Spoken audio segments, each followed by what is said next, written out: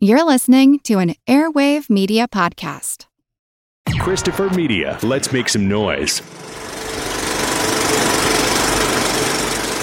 Welcome to a special episode of The Projection Booth. I'm your host, Mike White. On this episode, I'm going to be talking to you a little bit about Art House Theater Day, which is this coming Sunday. If you're listening to this when it drops, it is Sunday, September 23rd, 2018. And on this episode, I'm going to be talking to the co-directors, Gabe and Lauren, about what Art House Theater Day is and a little bit about themselves, of course. And then after that, you're going to hear an interview with Joseph A. Ziemba of Bleeding Skull, who is one of the driving forces behind AGFA, the American Genre Film Archive, and they are having their new release, John Landis's Schlock, play at the Art House Theater Day in select cities. Be sure to go to arthouseconvergence.org/arthouseday, and you can find out more about where things are playing, what's playing, and find local theaters for you where you can see Art House Theater selections. Let's go ahead and roll those interviews. I'm Gabe Chickwin. I'm from the Austin Film Society in Austin, Texas, which is actually the second art house theater where I've worked. I also worked at the Amherst Cinema in Amherst, Massachusetts, and I've pretty much been working at art houses for the majority of my professional career. It's just something that I was drawn to in college. I studied film and just really fell in love with the art form and was able to kind of find my niche in the industry, in exhibition and marketing for the film. So helping more people find out about filmmaking and that I love, which has really been a wonderful experience for me. I'm Lauren Desai from Winston-Salem, North Carolina, and I'm the founder and the executive director of Aperture Cinema, which is a 4-screen art house that opened in 2010. I don't have a formal film education. My background is just as a consumer and sort of self-taught cinephile. That's sort of my background. So you two are the Art House Theater co-directors, and I'm curious, have you always been that? And how long has this been going on? Art House Theater Day, we launched officially with our first day of celebration 3 years ago. So this is the third year upcoming. And the idea has been around probably a couple years before that. And so we're the originators of Art House Theater Day. We're a little jealous that Record Store Day had a day of celebration and comic book stores. And so we just thought we needed one for Art House Cinema. And so we just kind of got together and planned it out. It's very grassroots, and obviously we're still growing our audience and interest. The whole thing was made possible through a pretty awesome initiative called the Art House Convergence, which is an annual gathering of people who work at art house theaters that's been happening for about, I think, 11 years now. And over the course of the last decade, it's really grown from just a handful of theaters across the country to really hundreds of theaters across the world, including Europe and Australia and Asia. So it happens physically once a year on a large scale, and then there are regional conferences as well.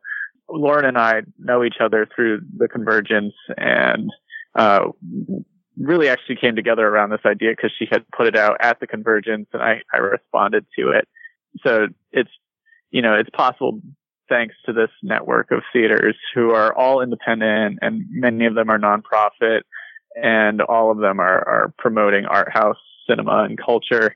And so, it's something that makes ideas like this possible, where, all these theaters can coordinate and organize national celebrations and just, have kind of a unified approach to exhibition. So I know if I go out on Record Store Day, I'm going to be buying a lot of records and maybe have access to some exclusive titles. If I go out for Comic Book Store Day, I'm going to get some free comics, and I'll probably be spending a lot of money on some other comic books as well. What can I expect from National Art House Theater Day? Yeah, we don't have that sort of easy way to have unique items available because what we do is program film.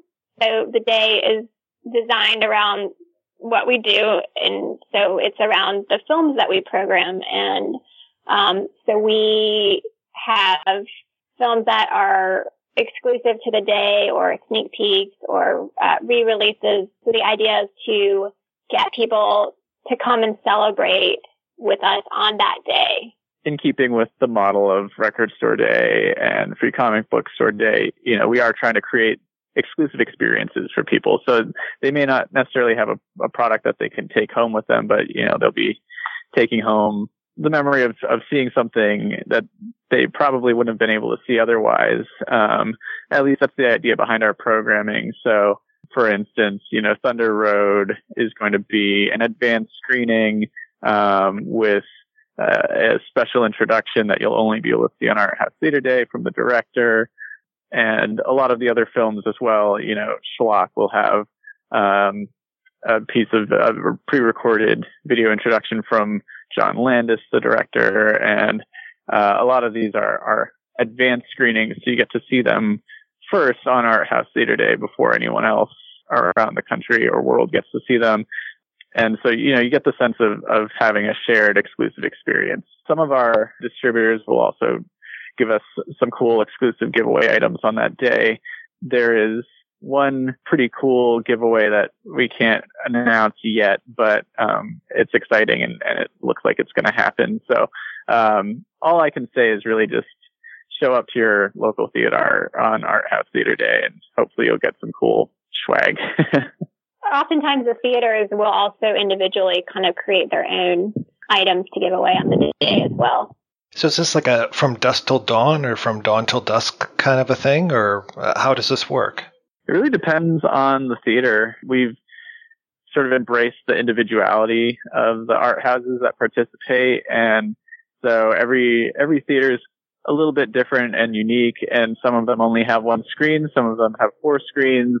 Due to that, it really means that the programming that you'll get at each theater is going to be a little bit different, but you will see at least one of our sort of exclusive titles from Art House Theater Day's exclusive roster. And yeah, how each theater chooses to celebrate will really depend on the theater themselves. I know a lot of people use it as an opportunity to bring out other filmmakers and films if they have local connections, or sometimes they'll also have additional like parties or receptions, Q&As after some of their other film programming. It really just depends on each of the individual theaters that are celebrating. So, if people want to see what they're going to find on a local level, they should check out arthousetheaterday.org, our website, and find the index of theaters that are participating, and then find their local theater and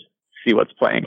Have all the art houses that you guys have been dealing with, have they all converted to digital projection? I would say the majority of them have. A lot of them still have 35 millimeter capabilities though. And so I imagine that some of them might be showing some films on 35 millimeter to celebrate sort of that tradition. I know of at least one theater that defiantly has not converted from 35 millimeter, which is the New Beverly in LA, which is the theater that Quentin Tarantino bought and basically kept alive. But they only do 35 millimeter, and they only do repertory film programming. But they're kind of a niche, outlier from the rest of the theaters. Gabe, you work for the Austin Film Society, and I've always wondered, and what is it about Austin that seems to make it such a mecca for independent film? I think it's a combination of a few things, but really, I want to say that it traces back largely to Richard Linklater's involvement in the 80s. He actually, some people know this, some don't, but Richard Linklater founded the Austin Film Society himself in 1985, and really grew it over the course of the 90s and early 2000s into what it is today, which is a really large, robust institution that supports filmmakers and also does exhibition. So I think that had a major effect on the filmmaking landscape in Austin. And of course, he also just with his filmmaking brought Austin kind of into the spotlight as far as a location to film and a place for film culture. That and, the birth of the Alamo Drafthouse theaters here in Austin, which happened in the 90s and early 2000s. And their programming has just always been excellent and brought things that you really have a hard time finding anywhere else in the world here to Austin. So yeah, it's just kind of been a snowball effect, I think, really since Richard Linklater and the Film Society began in the 80s. It just kept attracting more and more people who liked the idea of being able to make films on a really collaborative and friendly level, which isn't necessarily something that you get in other places where there's film industry.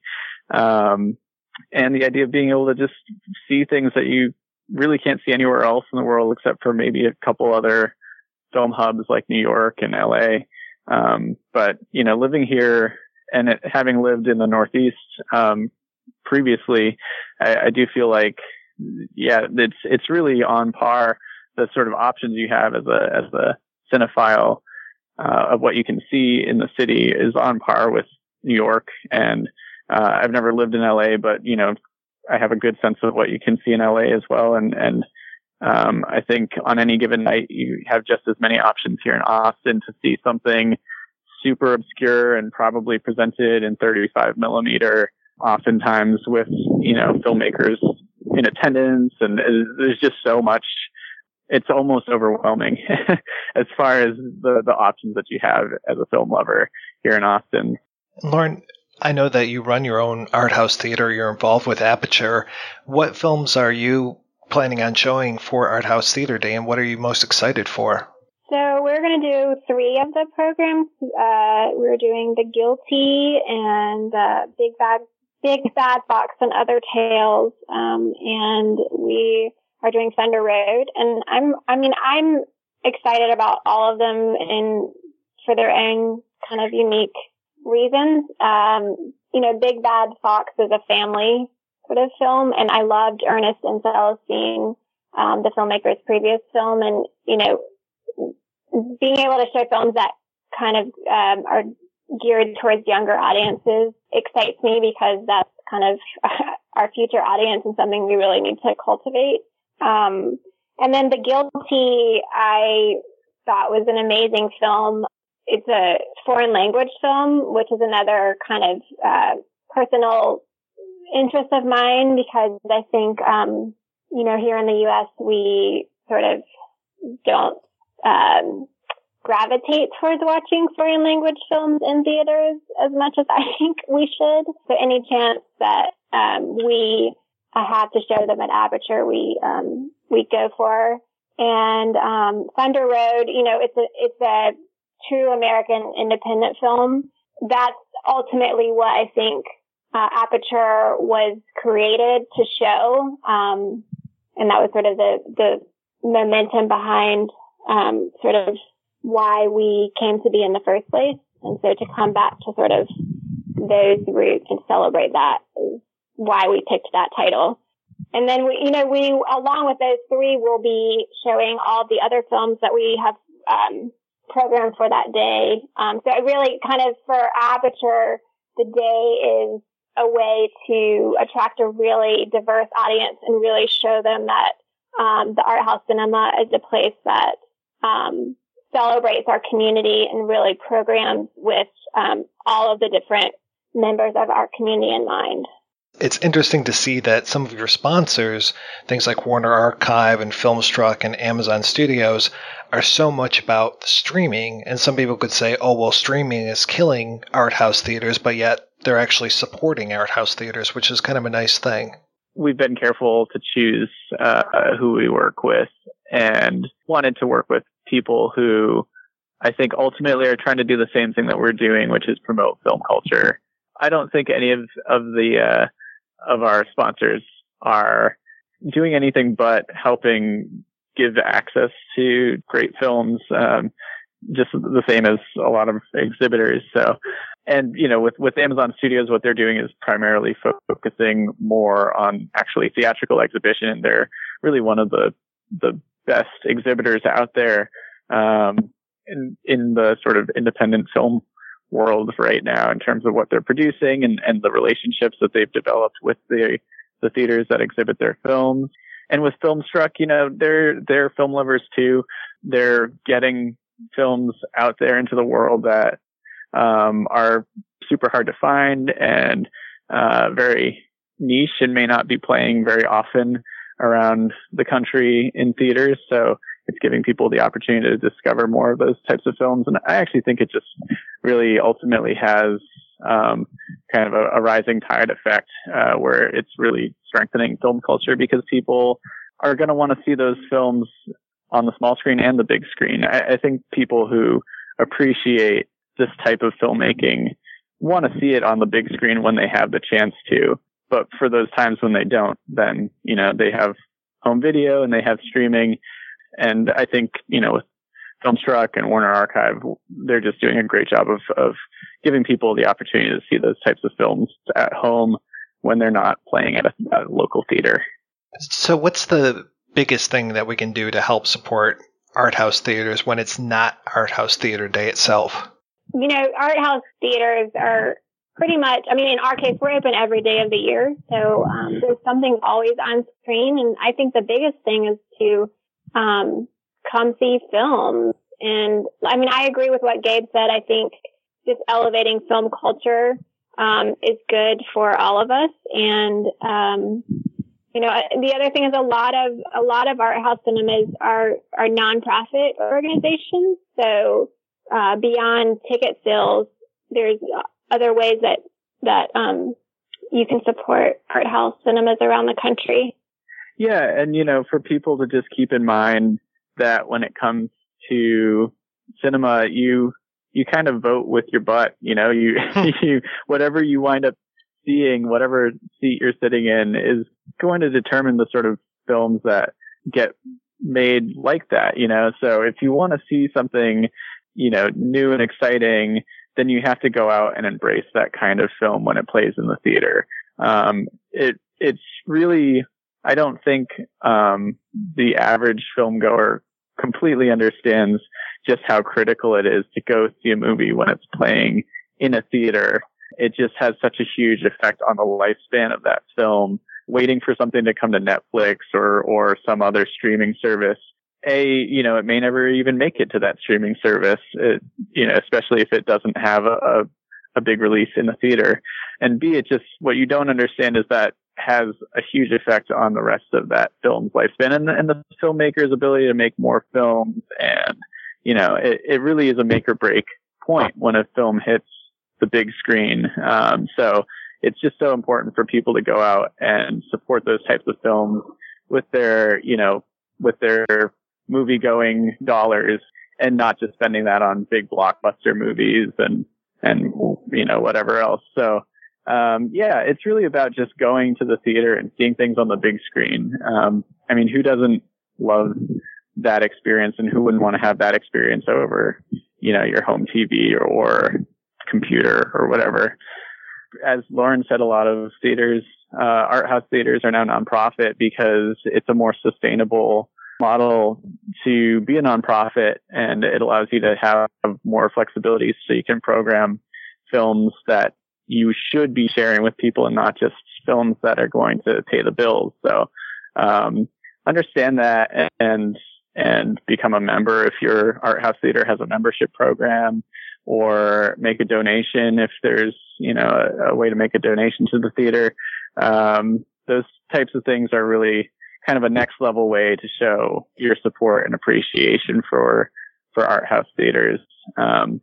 It rarely actually, the ticket rarely actually covers the full price of showing that film. Oftentimes it's actually only a fraction of the cost that's actually associated for that theater. So yeah, it's just important for people to be aware of that. If you want to see more intrepid filmmaking, and if you want to see diversity in film, and, better representation and just more interesting and original storytelling. If you're the type of person who complains that, there are so many sequels and, nothing really new or exciting coming out, then go see more art house films. When was the last time you saw an art house sequel? It's all original and it's all interesting storytelling, and it really needs to be supported. It's funny. I was reading one of the reviews for The Guilty, which is it's from Denmark, and one of the critics was just pointing out about how, I imagine this is going to get picked up by some Hollywood studio for a remake. And it's like, well, come see it in its original, in its first iteration before it's remade, because I promise it'll be a much better film than what it, We've seen it time and time again. Filmmakers start out on the independent level, working, the festival circuit and showing in a handful of art house theaters around the country. And, that's where their film gets picked up and people suddenly care about that film and the filmmaker. And the next thing you know, they're making the next Star Wars movie or the next, big Oscar winning, best picture film. Those types of stories just happen time and time again, but it really starts at the art house level. That's where those people find their audience and that filmmaking resonates. And so, yeah, again, it's kind of, art houses are where that type of originality is embraced.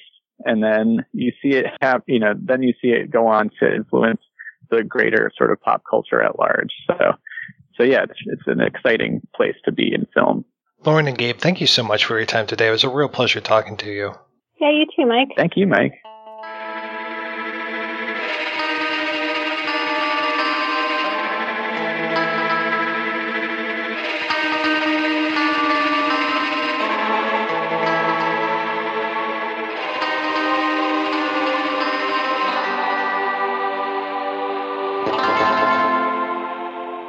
My name is Joe Ziemba, and I'm the Director of Genre Programming at the Alamo Drafthouse in Austin, Texas, and also the Director of AGFA, which is the American Genre Film Archive, and that's the Alamo's nonprofit sister company.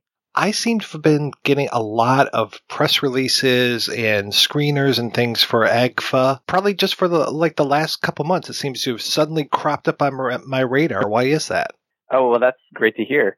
For the longest time, AGFA was just a film archive. So it's really the biggest genre film archive in the world. Sebastian Di Castillo, who is my coworker at AGFA, he was kind of the heart and soul of AGFA for a long time and was running the archive and making sure that the prints got out. But at a certain point, he and I were really interested in what we could do with AGFA. Like, what are the possibilities? Where could it go? So about 2 years ago, we basically pitched Tim League, the CEO of Alamo, on this idea that we thought, AGFA is an archive now, but what if we actually started, building up how we can share these movies rather than just loaning out prints? What if we could get rights to movies and release them? And that led to a partnership with Something Weird Video, and we did a Kickstarter to get a 4K film scanner in-house. And from there, we started our own home video label. And then from there, since we were already a theatrical distributor, we thought, well, what's another thing we can do? We can try to do theatrical distribution. So we started doing that, and that really blew up over the last year.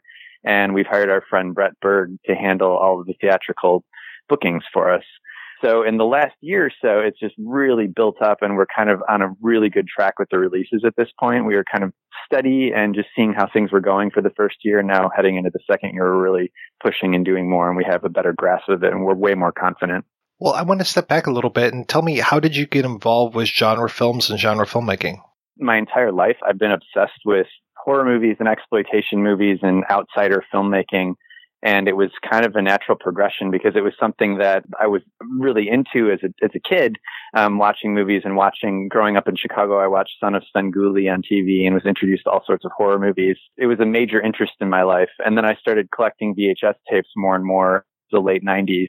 And that led to this thing I do called Bleeding Skull, which was really just kind of an outlet to celebrate these movies that I felt weren't getting celebrated in the correct way out in the world. it just became a hobby. Like my main hobby in life grew to be a profession, which I'm very grateful for because it's very rare, having worked lots of jobs in the last 20 years that didn't really align with what I wanted to do. When I finally came here to Austin to work for Alamo, everything that I did in my life kind of came together in terms of not only appreciation for genre movies, but design work, which was my profession before. So all these things coming together into one place has been really great. So that's kind of how that happened. Well, I know Bleeding Skull is a book, and it's a terrific book.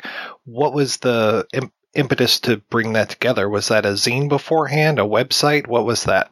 Oh, it started out as a site, and it started out, it actually started out on Thanksgiving one year. I got really sick and I had the flu, and I wasn't able to go to Thanksgiving with my family. So I had all of these VHS tapes just lying around my apartment, and I just started watching them and then writing about them, like writing little blurbs about them just because it was a fun exercise. And I thought, I kind of like this. I'm having a really good time writing about this. So I just decided to start a website and put all the reviews online. And that's how it started. And from there, it really grew because I was so obsessed with it. I was doing like 4 to 6 reviews every week for like the first 2 years. And I got really into it. And then it became, at a time when I was really poor and didn't have a lot of money, it became a way to get screeners to review for the site. So I started doing that. And then it just grew from there. It had the idea to do a book really when I was kind of at like a point in my life where I could go in a little many different directions. And I decided to move to LA because that had always been a dream of mine and just work on the book there. And it worked out and we got it published. So now, with Annie Choi and Zach Carlson, who are my partners in Bleeding Skull, we have a second book coming out with Fantagraphics next year in April. And it's called Bleeding Skull, a 1990s trash horror odyssey. So it's a sequel to the 1980s book. And then we also have the partnership with AGFA where we release films with AGFA and Bleeding Skull. Not only are you a writer, but you also have been in a bunch of bands too. I have, yeah. Before I think I was even I was always into movies, but when I would say around like 7th or 8th grade, I got really into music, and I'd taken piano lessons as a kid and played drums and stuff like that. But I got really into being in bands and played in bands all through high school. And then towards the end of high school and the beginning of college, I was in a band called Wolfie. And we were very young teenagers, and it was just our dream to put out CDs and 7-inch records at the time. So we did that and kind of toured around, had no idea what we were doing whatsoever. And we were very young and inexperienced, but really had a lot of fun doing that. And then after that, I was in a band called The Like Young, which was like a little more serious. We were kind of dedicated to like, let's give this a shot and see if we can make music full time and devote our lives to this. And the answer was we couldn't because it didn't work out, but it was still kind of a fun experience to try doing it. So we did that for like 5 or 6 years, that band, and we did pretty well with that band. We put out some records. We were on Polyvinyl Records, which is a really great label from Illinois. And then after that band, I did solo stuff under the name Beaujolais for like, I don't know, maybe like 6 or 7 years. And then after that, I started a band with Annie Choi, who is also my partner at Bleeding Skull, called Taken by Savages. And it's at this point where making music is just a really fun hobby, and we kind of just do it all ourselves and put our records out ourselves. Also because we're really old, and who cares about like people our age making music? So we just do it for fun now. Well, tell me a little bit more about the AGFA releases, because like I said, I've seen that pop up more and more. I think the first one that I managed to get my hands on was recently a screener of God Monster of Indian Flats came across my desk, which is a favorite of many years. So I was so glad to see a restored version of that. The goal for the releases is like we're totally realistic about them, knowing that the movies that we release are really obscure and really only attractive to a certain amount of people. We're never going to be on a level of, we're never going to be putting out a Tobe Hooper movie or George Romero movie or anything like that. So the advantage we have as being a nonprofit is that we're able to pick and choose these passion projects of movies that we really feel deserve to be preserved and deserve to be seen by generations when we're gone, more generations after we're gone. So we're able to really kind of dive in and really be passionate about what we're doing. And the only criteria is really that we break even enough to do the next one. And so far, it's really worked. So we're even making a little bit of profit off of each one, which is good. Some sell better than others, but we're in a really cool position being a nonprofit because everything kind of goes back into AGFA. So the releases themselves, we love it. We love doing them so much. They're like the most funnest thing that we do. And we do everything in-house. from, the scanning of the film elements to the post-production work and the restoration to designing the packaging and making DCPs for theatrical. We kind of do it all under one roof. The first release we had was The Zodiac Killer, which was really fun because the story behind that movie is totally insane. Basically, the movie was made so that the filmmaker could try to catch the Zodiac Killer while he was still around in 1970. So that was a favorite. So that was the first one we did. And then we also did The Violent Years with Something Weird and a movie called Bat Pussy, which is also very interesting. It's like the world's first adult film parody.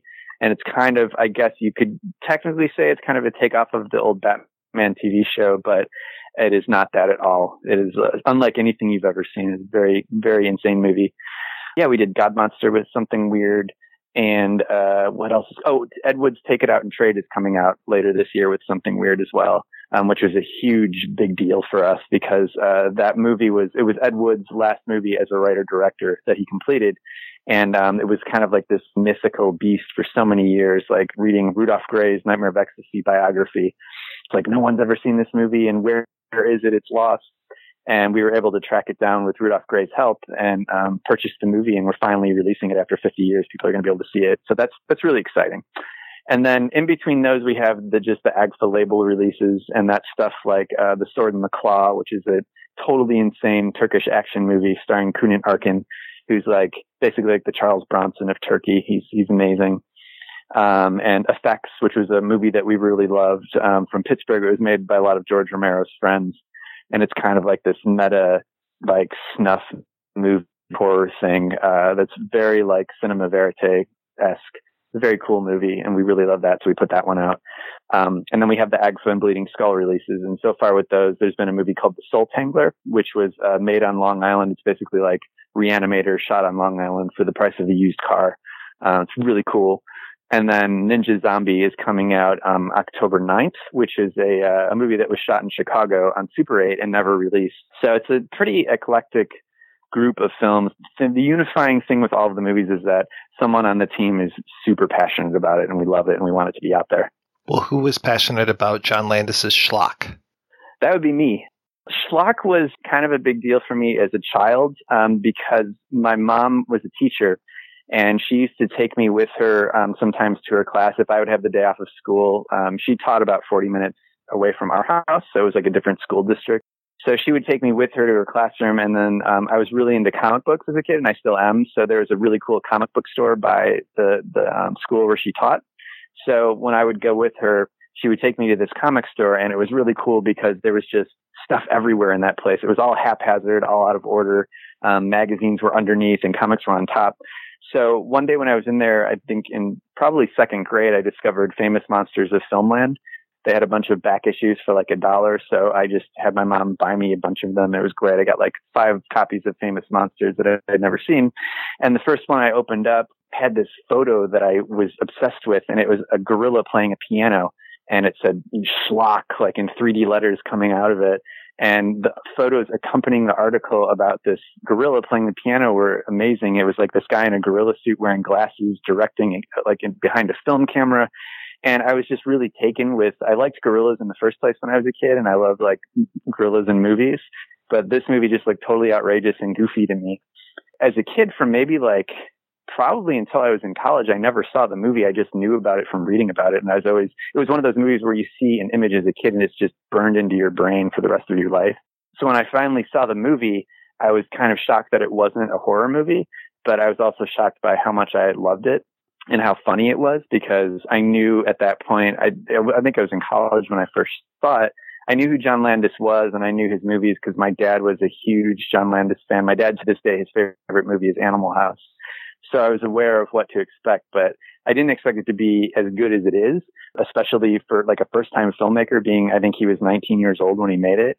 So it was like this rare time in your life when you see something as a kid and you idealize it and for years and years and years, and then you end up seeing it and it's like, oh, it's not what I expected, but it's just as good and it's just as great. So that's kind of like my history with the movie. And to this day, I think that it really holds up. I think it's a really funny and goofy and heartfelt and loving movie. There's a Blu-ray release of it coming out. Are you involved with that at all? No, that's Arrow Films, and AGFA handles theatrical for Arrow Films. Yeah, we have a number of theatrical partners, like Arrow Films, Severin Films, Vinegar Syndrome. We have like the Herschel Gordon Lewis Library, and we have some Shaw Brothers titles that we handle for Celestial. So Schlock came about because we have theatrical on it. We rep it theatrically. That's why we were all, the AGFA team was sitting around thinking like, okay, what can we do for Art House Film Day? Because we want to be a part of it. It's important.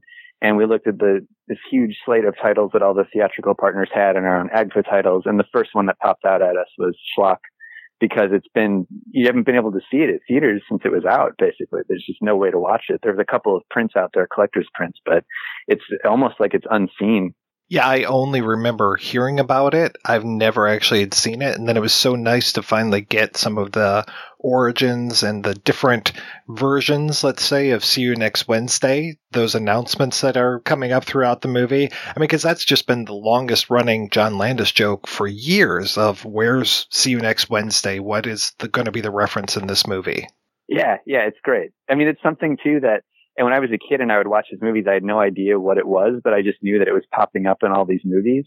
And it becomes almost like this nostalgic thing that follows you throughout life, because every one of his movies that would come out would have something in there. So where did you get the print from for this? Was this in the archive and you managed to restore that? Yeah, Arrow did all the restoration work. We just handle theatrical on it. It's so Arrow handles all the restorations, and then they basically hand us something called a ProRes file. And we create the DCP from that. And the DCP is what goes out to theaters. It's a digital file. Tell me a little bit about this Art House Day that Schlock is going to be a part of. Art House Day is a really cool thing. It came out of a convention that happens once a year called Art House Convergence. And it happens around the same time as Sundance. And it's a really pure and beautiful movement. It's basically once a year.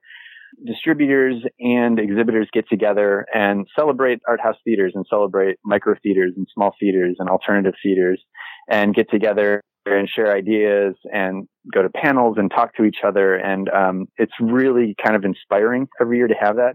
And so Art House Theater Day, from what I understand, grew out of that and is a way to celebrate that across the country at theaters everywhere. So it's a way to focus on independent distributors and independent films and things that are coming out that we think should be out there and be representative of that whole ideal. So what's your role in that? We are actually not involved in putting on Art House Theater Day. There's a small group of people that are involved in Art House Convergence that handle it. And as far as AGFA goes, we basically just submit something to them to be accepted as part of the package of Art House Theater Day. And so luckily they were on board with doing Schlock. So that's how we were involved in it. It must be nice to be able to bring that movie that you've been kind of obsessed with for all these years to a much larger audience. It's pretty fun, actually.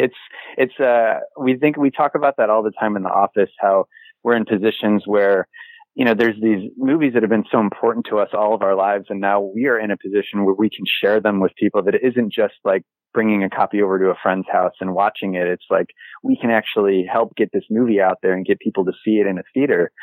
And I think one of the things that's really amazing today, like in 2018, is that how vibrant theatrical screenings are, especially of repertory genre content. It's amazing. There's so much support out there, and people want to keep that experience alive, and it's really special. Can I ask you a few questions about Take It Out and Trade? Of course. How did you finally manage to track down a copy? Where was it at?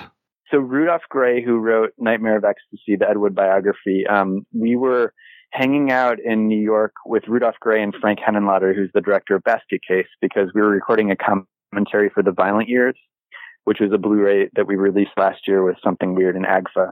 And I had been kind of drumming up the courage to ask Rudolph about Take It Out and Trade, because it had screened once at Anthology Film Archives in New York, but it was from a tape source, and it was Rudolph's own tape source. So I was like, okay, we're going to record the commentary, and then at the end, I'm just going to grill him on Take It Out and Trade, because I really want to find out what's going on with this movie. Who knows? He might know something. So yeah, we were packing up our gear, and I was like, Rudolph, can I ask you about Take It Out and Trade? And he's like, sure. And I said, so what's the deal with it? I know you have a tape master. And he's like, well, there's one 16 millimeter print. I know where it is, and I know who owns it, and they want some money. And I said, how much do they want? And he told me, And I thought, I think we can make that work. Like, I think the amount that they're asking, I think we can do it. So we came back to Austin, had a couple of meetings, talked about it, and we're like, okay, I think we can do this. So we ended up getting on the phone with the rights holder and the person who owned the film, which was the producer's son. And he had it, and he was willing to work with us. And it ended up being a pretty long, drawn-out process of being able to get the price to where it would work for both sides, and then also getting out to LA to actually get the film elements and getting them back here in Austin. But once it actually came together, it was a really easy process. It was just a matter of, like, Rudolph knew where it was, and he was the connection. So we owe it all to him for making it happen. Are you guys involved when it comes to all the extras and all the things that go along with the releases? Yeah. For the AGFA releases, we do everything ourselves. For the most part, for something like Take It Out and Trade. So with that one, we flew out to New York and I recorded a commentary with Frank Henenlotter and Rudolph. And then we also are including another movie that was in the Something Weird archive that stars Ed Wood called The Love Feast. And he plays this photographer guy. And then we also have the Take It Out and Trade outtakes, which were, that was like the coolest thing about that was that back in the 90s, Something Weird released this silent 60-minute outtakes on tape of Take It Out and Trade. So that was the only way to see, like, what is this movie? And it just made the myth of the movie even larger, like having that VHS. So we were able to go back to those outtakes and rescan them in 2K. So those are also on a Blu-ray. And then we also have some exclusive liner notes from Rudolph Gray. So it just depends on each release, like how much we do.